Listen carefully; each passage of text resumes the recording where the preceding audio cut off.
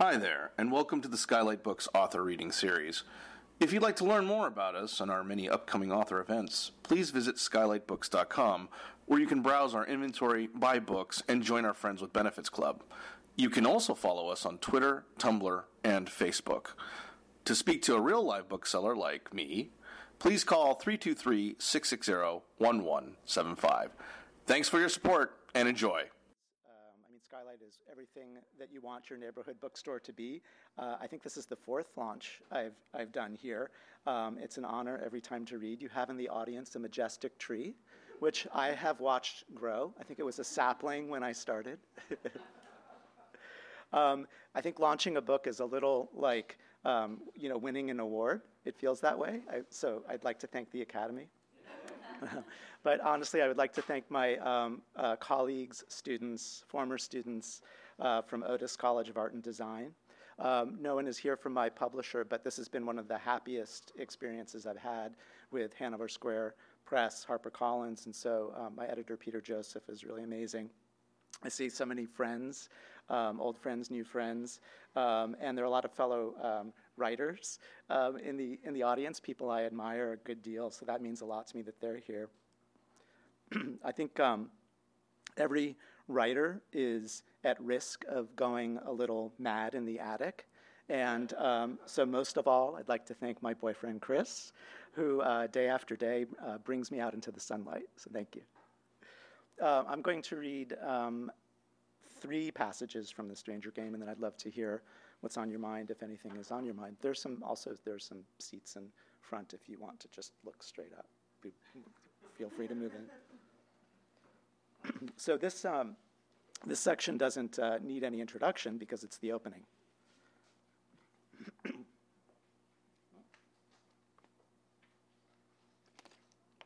The worst thing about doing readings is having people watch you drink water. So I got like a squeeze top so that I'm not, because I've been doing this a long time and I've spilled it on myself. Okay, so this is the opening. The first time I followed anyone was on a Sunday afternoon in late November, the sky still gray with ash some weeks after a wildfire to the north. I had gone out on a hike, hoping to clear my mind by scrambling up the narrow path of a dry canyon, which worked until I walked the down trail back to my car. As I was driving out of the park, I passed a picnic area where there was a party underway, a birthday celebration with a hacked-at piñata twirling off a low branch, smoke rising from blackened grills, balloons tethered to the benches. At the periphery, I noticed a little boy, himself a balloon in a red round jacket and red round pants. He didn't seem to be the center of attention, so I didn't think he was the birthday boy. He must have been about 3. He was tossing an inflated ball, also red, back and forth to his parents, or not exactly to his parents. He launched the ball instead toward the road, where I'd pulled over and parked. I hadn't planned any of this, but then that was how the game was played, how it began. The first rule, choose your subjects at random. The balloon boy picked up the ball and tried throwing it again, but he couldn't seem to get it to either parent. It kept falling short. Why didn't they stand closer? Why were they making it difficult for him? Was this some kind of test? The boy began flapping his arms, exasperated, until mercifully his mother pulled him aside for a hot dog. The boy's father accepted a beer from another man. Trying to persuade the boy to eat was apparently the wrong move because he shook his head from side to side, cranky, right when the afternoon sun both cracked the clouds and began to fade. The boy's mother scooped him up in her arms, although it looked like he was getting heavy for her, and carried him to a bright green box of a car parked 3 spaces in front of mine. Did she notice me? No, why would she? There was nothing so peculiar about a 40-year-old woman sitting alone in a gray car idling in a city park. Although that afternoon I was full of longing, and who knew what I was capable of doing. The mother fit her boy into a car seat, strapped him in, and brushed his hair off his face. The boy's father had followed them to the car but didn't get in. The woman turned toward him to give him a quick, meaningful kiss, and I heard the man shout as he walked away that he'd call her later when he got home, which elicited an easy smile from the woman. I revised my story. She was a single mother, right now only dating this man. She'd brought her son to a party the man had said the boy might enjoy. The woman and the man had been seeing each other for 6 months, and he was the first guy in a long while who she felt was good with her son, better than the boy's actual father. I should have been rooting for them, for their happiness, but I wondered, if the woman and man wound up together permanently, would he be one of those guys who believed their marriage wouldn't be complete until she gave him a child of his own? How would the woman's son handle it? Would the challenge of a new sibling prepare him for all of the other uncertainties ahead? His body changing, the girls or the boys he'd want to take to his own picnics, the inevitable dramas of his own making? Would he continue wearing red jackets with red pants? Would he come into his body as an athlete, or would he excel at piano or math or debate or all of the above? No, something else. But what? These were the questions I was asking while trailing the green car out of the park and east along the boulevard, then south, skirting downtown. Traffic gave me cover, but it also meant that I had to drive aggressively if I didn't want to lose them. There was an unexpected pleasure in trying to remain unobserved while in pursuit. 20 minutes later, we ended up on the east side of the river, heading into a part of the city I didn't know well, and as traffic thinned, it had to be obvious I was behind them. Did the woman see me in her mirror? Did she call her boyfriend and chatter for the sake of it, keeping him on the line in case she needed to tell him a woman wearing dark glasses was following her home? We were coasting through a newer development, the streets as flat as their map. When the woman turned into a driveway, I continued on and pulled over at the end of the block, 5 houses away. Now I watched them in my side view mirror. The woman helped the boy out the back seat, and she was trying to gather their things and order him into the house, but he was having none of it, sprinting across the yard toward its one leafless tree. Then the boy tripped. He fell first on his knees, then his palms. He wailed.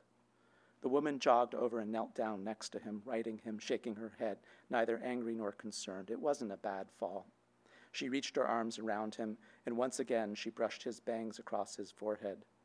The boy probably had learned that the longer he wept, the longer his mother would hold him, and so he kept crying. His mother rocked him, and was she smiling? How long would she be able to comfort him like this, her silly boy?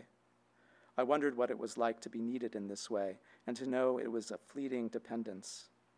The autumn sky turned amber with the last trace of light. Suddenly, from the open back door of the woman's car, the red ball fell out. It rolled all the way down the driveway to the street. Neither the woman nor her son appeared to notice. The breeze carried the ball down the grade toward where I was parked. My first instinct was to hop out and retrieve it and bring it back to the boy, but then I would have revealed my position and possibly alarmed the woman if she put together how far I had followed her. Also, I would have broken the second rule of the game: no contact. The red ball continued to roll down the middle of the street, pushed on by the evening wind. Would the boy ever find it? Would his mother notice it missing? Was it lost for good? I would never know. I would never see them again. The third rule of the game was never follow the same stranger twice, and so I drove away. So, is it raining? That was eerie.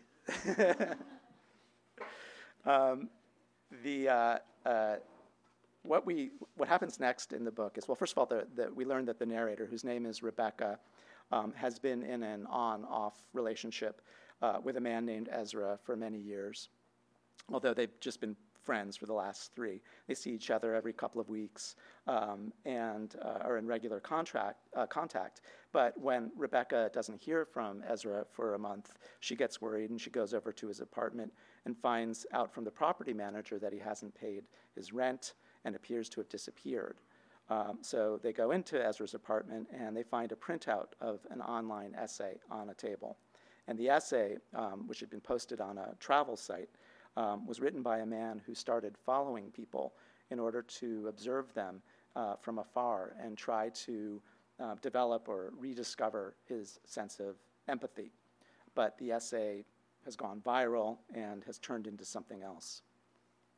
So the detective who opens a missing persons file is named Detective Martinez, and she is looking into Ezra's disappearance, and Rebecca hasn't told the detective everything. She hasn't been completely forthright about her relationship with Ezra, and this next passage takes place 2 months after Ezra has been gone. For those of you who like to follow along, I'm on page 57.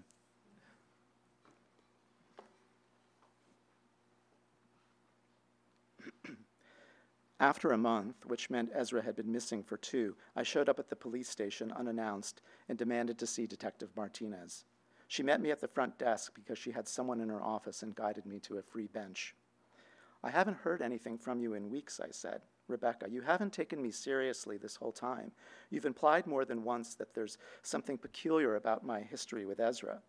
"I don't think I ever said anything like that," Detective Martinez said. "I don't think you've been harnessing the full force of the department to find him." People waiting to be called to pay citations and report petty thefts all stared at me. For some reason, this was the moment I noticed that Detective Martinez's earlobes were both multiply pierced, although she wore no jewelry. She leaned toward me and whispered, "I think we both know you haven't been completely straight with me." Now, I was the one who didn't blink. "For whatever reason, you decided not to tell me what you found when you first went into Ezra's apartment with the property manager," she said. I blinked. "I'm guessing the property manager noticed me taking the printout," I said. "Look," Detective Martinez said, "this stranger game is the bane of my existence. Do you know how many missing persons reports have been filed in the last year alone?" "Stranger game?" I asked. "The article, you read it?" "Yes, but what about it?"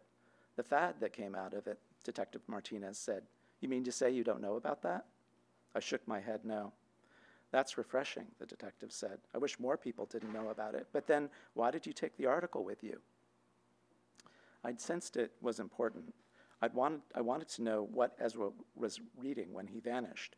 He'd always had a way of being deeply affected by whatever he encountered, be it a book, a song, a dog, a tree. He was both more available than I was to be influenced and more readily buffeted. "It's been passed around 5 million times, 10 million times," the detective said. "I don't think we really know how many times." She described the craze the essay had launched, and I was confused. "But the article is about overcoming your alienation," I said. "I think most people only read about the other people playing the game, not the original article itself." "It's a terrible misinterpretation, then. There is no mention of any kind of game," I said. "The writer talks about empathy, but the game isn't about that at all," the detective said. "It's about seeing how long you can follow a stranger without getting caught. There are the 3 rules because it wouldn't be a game without rules, but it's not a game at all. From where I sit, it's called stalking." Some gossip I'd heard about a friend of a friend now made sense. This person was an ambitious associate at a big law firm, the consummate networker, and meanwhile always planning weekend getaways with her fiancé. But some months ago, she had become deeply engaged in an activity that my friend labeled addictive. I assumed it was drugs. Then my friend's friend started showing up late to meetings and went missing for hours, and apparently she lied to her fiancé about her whereabouts. The fiancé assumed she was hiding an affair. It didn't let up. Eventually, the fiancé left her, and the woman was asked to take a leave from her law firm to sort things out. She'd moved in with her mother, but by all accounts, she still went missing for days at a time. When I asked my friend what kind of drugs her friend had gotten into, or if it was alcohol, my friend made it clear there weren't substances involved. Her friend had been playing the game, and I assumed game was code for gambling or sex. "So people lose themselves in this," I said. "But do they usually disappear?" "Eventually they come home, they turn up," Detective Martinez said. "It's a waste of our resources chasing grown adults who run off one day because they feel like it, but we don't choose who we look for and who we don't. We look for everybody." I very much could see the appeal to Ezra. He craved the open road, and he took so much pleasure in meeting strangers. He quizzed taxi drivers and airplane row-mates and buskers in the park for their life stories. "I separated from my husband last year after 20 years, Detective Martinez said. "We met on the force. I still work with him. We get along fine, all things considered. We have joint custody of the dogs. So I understand how things might be between you and Ezra. The concern, the care, it doesn't simply stop. You could have told me about finding the article." I was still very much in love with Ezra, and the detective was probably still very much in love with her soon-to-be ex-husband, and the whole world was full of people very much in love with lost lovers. We sat there a moment longer before the detective stood up to return to whomever was in her office, and I pulled her arm so she sat back down. I wanted to ask, "Have you ever watched someone close to you slip away? You see it happening, but there's nothing you can do about it. Has that happened to you?" Instead, I said, "He was always a little adrift. It was charming for a while, and then it was exhausting. I didn't take care of him." I started sobbing in my hands, and the detective's whole posture changed. She slumped back in the bench a bit. When I looked up, I noticed everyone in the room was doing his or her best to look away. I live around the corner from here, the detective said. I made chicken soup last night. Come home with me now. I'll give you some homemade soup. You'll feel better. Let me get rid of the people in my office, then we'll get you some soup. This sounds unorthodox, I said. Nobody follows the rules all of the time, the detective said. Her house was a clapboard cottage painted mint green, the trim also green but darker. Green was clearly Detective Martinez's favorite color because her sunlit, cozy kitchen with its shelves of cookbooks and pots hanging over the range was yet another soft green. I did feel calmer, sipping warm soup on a warm day. There was a collection of frogs on the windowsill, some crystal, some plastic. 2 large dogs were lolling in the sun in the backyard. I knew that Detective Martinez didn't want to tell me that after 2 months she was pretty sure Ezra wouldn't turn up. She wasn't exactly my new friend, but she knew that I needed a new friend. Can I ask you something, Detective Martinez said, and I ask this because I'm trying to help. You admitted to finding the article. Great. Is there anything else maybe that you haven't told me? Nothing, I said, a little too quickly. The detective didn't blink. Now you know everything, I said. Okay, right. No, honestly, you do. All right then, I believe you. Let me put it this way, Rebecca. Let's say hypothetically that Ezra has moved on. I haven't been to the studio today, I said. I really should go. Let's just say he's moved on. You two haven't been together a while now. Let's just say he disappeared because he wanted a new life, and this was the only way he knew how to find it. So, what about you? What are you going to do now for yourself? I wasn't going to give the detective what she wanted. I thanked her for her soup and sympathy, told her to let me know if she learned anything new, and I left. So,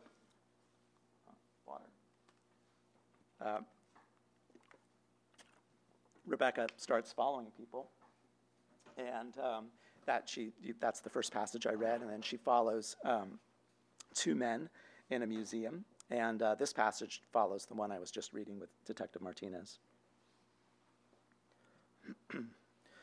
A memory now, a winter night, Ezra and I tucked into opposite corners of the couch. I might have been half reading a novel, half staring out at the city, considering getting into bed, but Ezra would be up another hour or longer. He was wide awake elsewhere, studying the maps of a country thousands of miles away.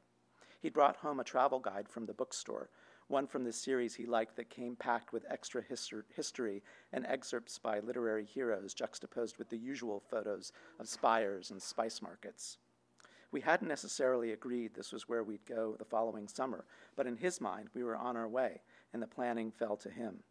Ezra took such pleasure in constructing the perfect day. We'd follow the path he'd mark out for us, from the chapel with the restored frescoes to the house where a poet wrote his odes and died young, across stone bridges, through a cluttered cemetery, coiling up narrow streets until we reached the ledge of a park overlooking the jeweled city, the city a puzzle we'd solved together. Then Ezra would withdraw a bottle of wine from his backpack, a wedge of cheese, bread, fruit, a sleight of hand because I never noticed him packing a picnic, or I chose not to keep track of what he was doing because I wanted to be surprised. These were days of lidless pleasure. My only dread would be the return flight, the arrival home, Ezra's lassitude when we had to fall back into our regular routines. In later years, when he seemed down to me, I'd ask him where we were going next to cheer him up, and this worked for a time. He'd come home with a new travel guide, he'd unfold new maps.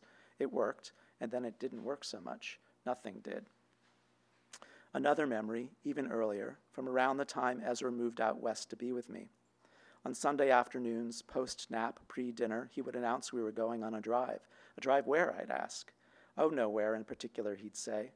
The idea was we'd venture out, allow ourselves to get lost, then figure out how to get back without consulting a map. I myself didn't know the neighborhoods well because I'd been working long hours and hadn't had time to explore. Let's see what we can discover, Ezra said, and usually he would steer us up into the foothills, and we'd follow the haunches and hollows of that terrain until we wound down to the beach. Sometimes we got out and walked on the windy bluff at dusk. Sometimes we sat in the car parked on the side of the coast road and made out like teenagers. Dusk was Ezra's favorite time of day, and mine too. It was impossible not to believe in your eventual prosperity when the sun melted into the Pacific distance and the night was still unwritten. Eventually, there were more and more Sundays when I needed to catch up on work and begged out of the drive, and Ezra didn't pout about it. He went alone. When he came home, however, he would pull me from my desk to the couch to cuddle with him. "Be with me now," he'd say, and he was cute about it, and of course I gave in. I should have gone on the drives, though. Even then, I could see this, and I don't know why I didn't. I thought the stranger game might be akin to getting lost in a landscape you didn't know and then finding your way back from its literal edge, that this was the appeal to Ezra, except he hadn't come back from this drive, had he? Be with me now. I wanted to understand what he was experiencing. I was convinced he'd become a player, and I admit it made no sense, but I thought the only way to find him was to figure out where the game might lead. Days after following the two men at the museum, I was looking for new clothes to wear for client presentations, and I ended up randomly tracking a woman my age into the men's section of a department store. She was checking out sweaters. For whom? A friend? A boyfriend? Her husband? Her ex-husband? I watched her set aside several sweaters, all of them gray. Then she stood in front of a full-length mirror and tried on each one. Were they for her? Or was it indeed a holiday gift, but a major consideration was how it would fit her when she borrowed it on cool mornings after she'd spent the night? She looked ridiculous, apparently. She put on a cardigan that looked more like a robe on her. The charcoal turtleneck she ended up purchasing became a mini dress, but she didn't care. She'd be closer to him when she wore it. Early the following morning, instead of driving to the gym, I followed a guy delivering newspapers. He had terrible aim. He slung half the papers at garage doors and light posts and had to hop out of his car to redirect the papers to stoops and gates. This was his third job. He was trying to pick up extra cash to support the little girl in the back seat, belted in next to the steep pile of newsprint. He wanted her to be able to take piano lessons. The more papers he delivered, the lower the pile next to his daughter, and the better her view of a neighborhood miles away from the one where they lived. Later that afternoon, I followed a father into a diner, a father and his son. The kid wore glasses too big for his face and read a paperback while walking. He attacked a shared Sunday with less zeal than his father. He wanted to be reading. He wanted to be in his bedroom with the door shut. The longer I watched them from across the diner, the more vivid everything became. The red of the booth glowed in a ruby wash. The boy's lenses were as clear as new window glass. In the man's face, the first striations of age appeared right as I stared at him, like cracks emerging in burning firewood. Every edge became sharper, and maybe it was the time of year, the earlier sunsets, the angled light, or I was in the habit of observing others with greater care. I'm trying to define a state of hyper-alertness. It was tonic.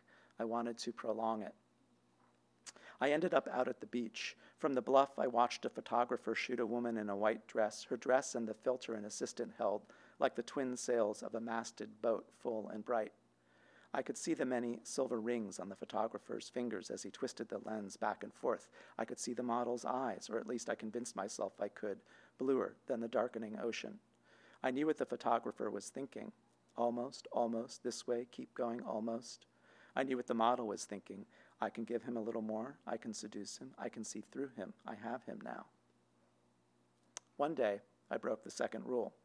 I was on my way to work. A tall kid, college-aged, was walking along a busy road. He was wearing a full backpack, and he had a milky cat on a leash perched atop his shoulders and the pack. The kid hopped across one side of the road to the center island where people often asked for money, which was what he began doing. He looked so tired to me when I drove past without stopping, but not without hope.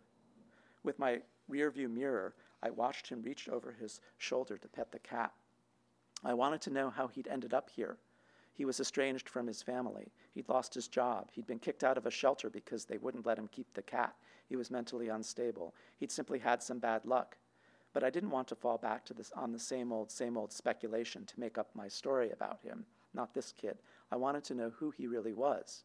I circled back around to make another pass, except this time I pulled to the side of the road, waited out the traffic, and jogged across to the island. "Hi," I said. He seemed surprised someone would join him. Was I going to encroach his turf? Would I ask for money too? I held out a $20 bill and said, "For you." He took the money with little eye contact and said, "Thank you so much. Thank you. God bless." I stood there, stupid with too many thoughts, Do you have a place to go tonight? It will be cold. Can you use that money to get something to eat? Do you need me to care for your cat while you find work? Useless sentiments, probably. Would you like to pet her? The kid asked. He stooped a bit so I could reach the perfectly balanced cat. Her name is Beautiful, he said. She is, I said, and stroked her head and back, so soft. Don't cry, he said. Was I crying? Watch yourself crossing that traffic, he said when I turned away. I will, I said. You watch yourself too. Beautiful will take care of me, he said. I broke the third rule and drove back to the same spot the next day, but didn't see the tall kid and his cat. No luck the day after that. I never saw him again. I suppose he was following the rules on my behalf. Maybe this wasn't a game I should play at all. I didn't have the temperament. One was supposed to connect but not get involved, but why not get involved? If the link to a stranger was entirely internal, only one way, how could it be meaningful? Was it really any connection at all? Thanks.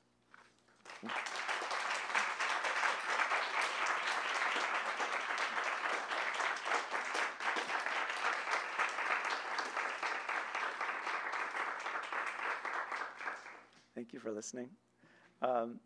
And are there any questions or things you want to talk about? It seems like it stopped raining.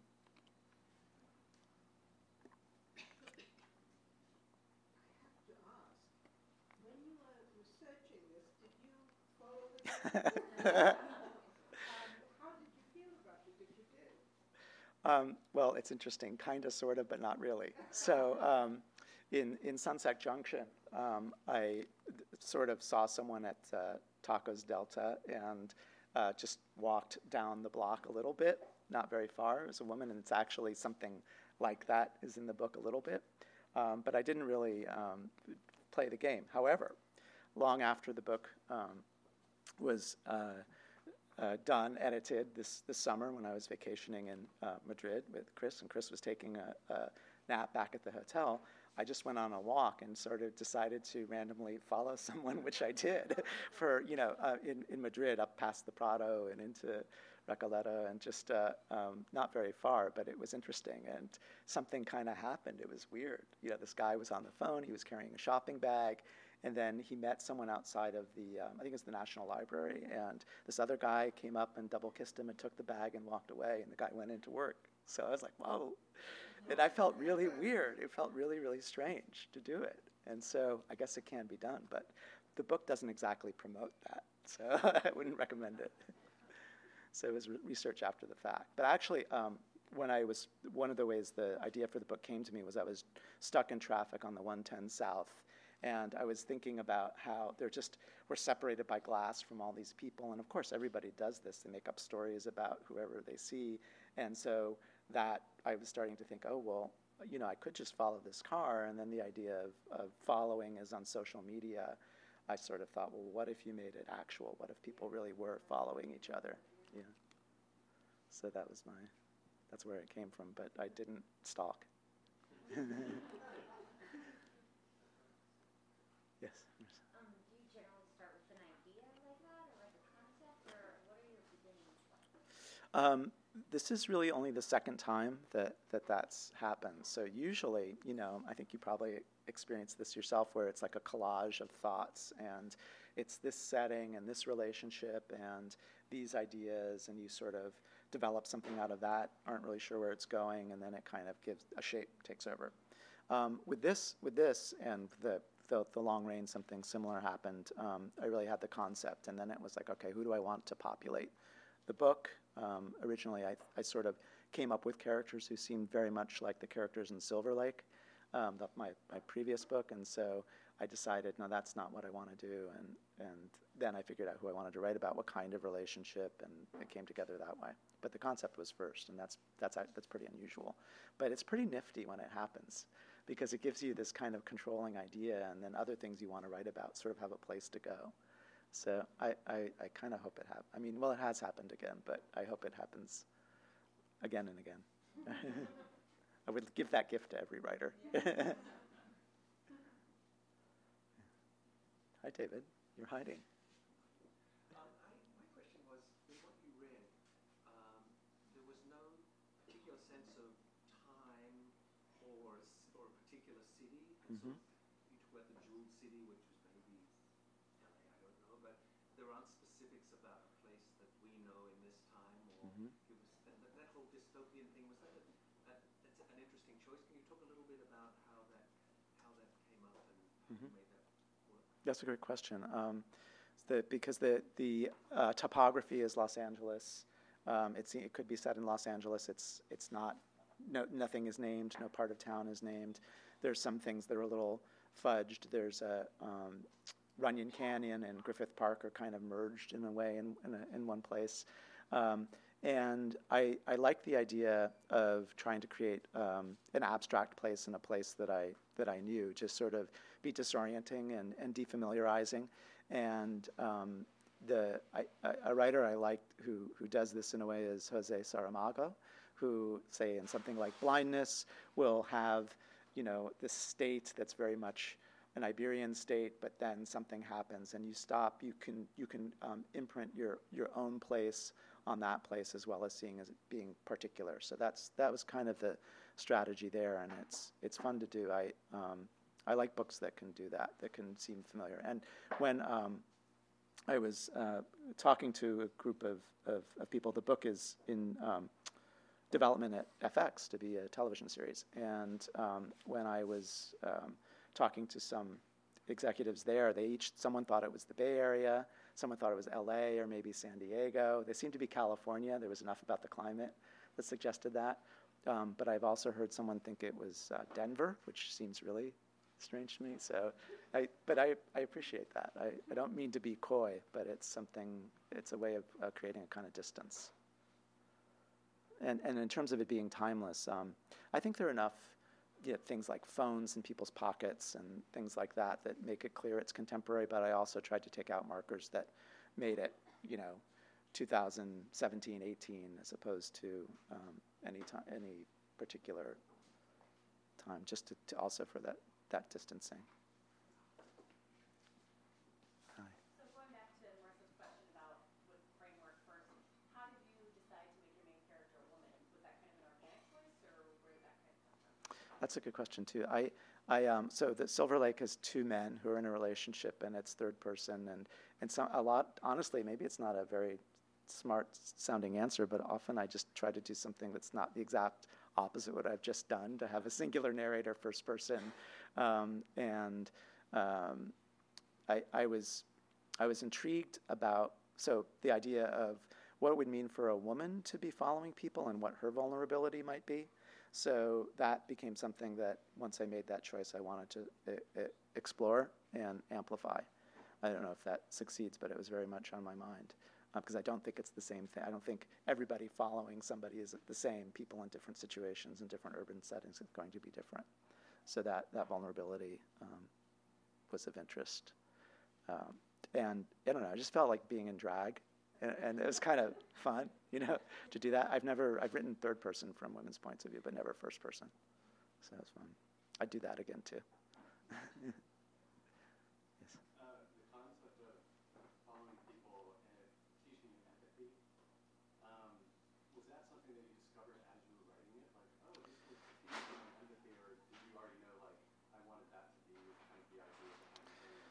Well, so that's the person who writes the article is trying to do that, but actually the game is distorted and perverted, and so it has nothing to do really with the article. So people playing the game aren't interested in that at all. They're interested in all kinds of things, and as soon as there are rules are broken, and they start doing things start happening.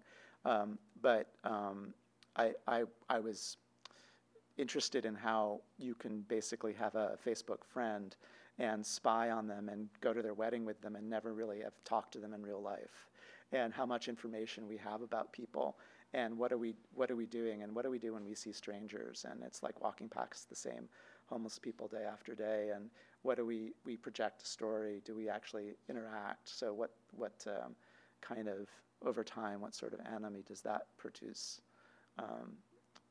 That's what I was interested in there. But the author of the article sort of feels very alienated and discovers a kind of connection through this process. So he recommends people do it. They just take it the wrong way. Any other? Yes, Jana.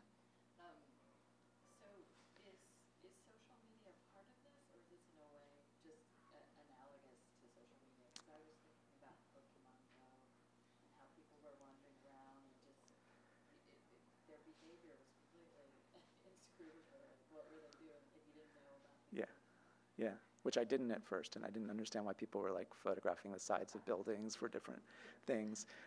It's analogous, so it's not. So I deliberately stripped social media out of the book. When they're looking for Ezra, they're following protocols, but they're not using social media to see. So everything else is mentioned in terms of missing person databases and things like that. But police use social media now, so that's not there at all. I think it's interesting to have had to use social media to promote the book. Like, I feel hypocritical. I'm like, publisher asked me to tweet, so je tweet. But it's that distance, that alienation, I think, is something social media produces. It connects us and it alienates us. So, yeah. Yes, Michael. It's also a book about storytelling, and I was really struck by that in your readings today, the level of invention that Rebecca does as she watches people and cobbles together a story. And it put me in mind of Rachel Cusk's recent trilogy, which are essentially a novel combined with these stories of exterior characters. And I'm just curious what your process was in invention there. Did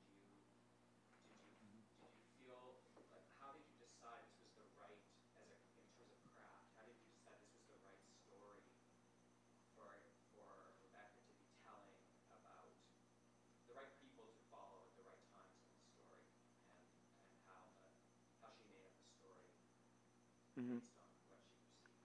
So that's interesting. One choice I made was never to just sort of slip into what people were thinking, the story. So there's never the first person. I looked at him and thought this. It's simply you go into the imagining just to what you think is going on and making up the stories. And then maybe revising them as you get signals to do something else.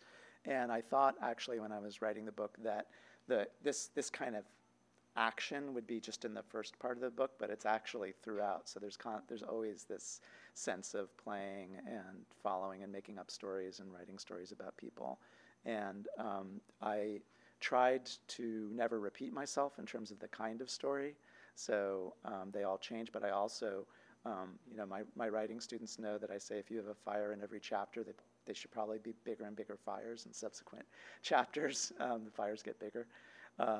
Maybe not always, but usually. And so I tried to make the stories and the engagement with the stories kind of expand a bit and get a little more problematic, a little more dangerous. I don't know if that's answering your question, but I do think it's interesting to write a novel that has so many little fragments that have nothing to do with actually moving the plot forward. It was a bit of a challenge. Yes. I'm curious, since you're writing about essentially stalking or following, did you find that the work was taking over at any point, like moving toward a creepy or weird direction and you had to keep re-steering it? Or how was that relationship with that? I thought it was really creepy when I was writing. I was like, sort of creeping myself out a tad. I don't know if you thought that first scene was creepy, but reading it, I'm sort of like, this is weird, I kind of went with that. I just tried to engage with at a certain point, people just don't question what they're doing. They just do this. They don't stop and think that it's like really strange. So I also, the book is being sold as a thriller, which is great because it reaches an interesting audience. I didn't set out to write a thriller. I wanted to write, I just think of myself as writing literary fiction that's character driven, but I like plot. And so the plot kind of has an engine to it, and I got into that. I like that. I often have an idea of a sort of structural formula that sometimes I stick with, sometimes I don't, just to get me through a first draft. And in this one, there's basically a plot twist a certain distance into the book. And then the next major twist happens half that distance. and the next one after that is half that distance. And so at some point, it's not just twist, twist, but that's kind of what I sort of marked out as what I wanted to do in the outline. And that way, I kind of felt like there would be an acceleration. So that actually stuck in this book more, I think, more or less. It's not always the case that those sorts of structures really last. Was there any sense of, like, paranoia of you being watched, like, in your personal life? Because, I mean, you're writing about people watching other people, so you must be thinking, are they watching me? Totally. Yeah. I mean, there might be someone watching you right now. Yeah. Yeah, I think that I mean, I'm always like, it's fiction, it's a book, but there is a twist where where Rebecca realizes somebody has been following her for a while, and that I wanted that sort of sense of just imagining that there was this infinite regression of possible people following her. I really like the film Her. I don't know if you've seen Her, and in Her, there's a moment when it's sort of like you see, Joaquin Phoenix is talking, and then you sort of pull back and you see a couple other people are talking, and at some point in the film, you just realize everybody is engaged in this. It's just viral. It's kind of explosive, and I wanted that sort of effect about realizing, well, if I'm following somebody, and it turns out somebody was following me, where does it stop and where does it begin? It's sort of infinite. So yeah, I was definitely hoping that would be the effect. Any other questions? I think that's good. Thanks, everyone, for coming.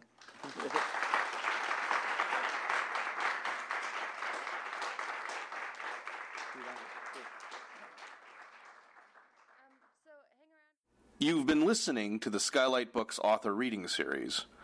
Don't forget, you can listen to this and all of our other great podcasts at skylightbooks.com. Thanks again for stopping by, and we hope to see you soon.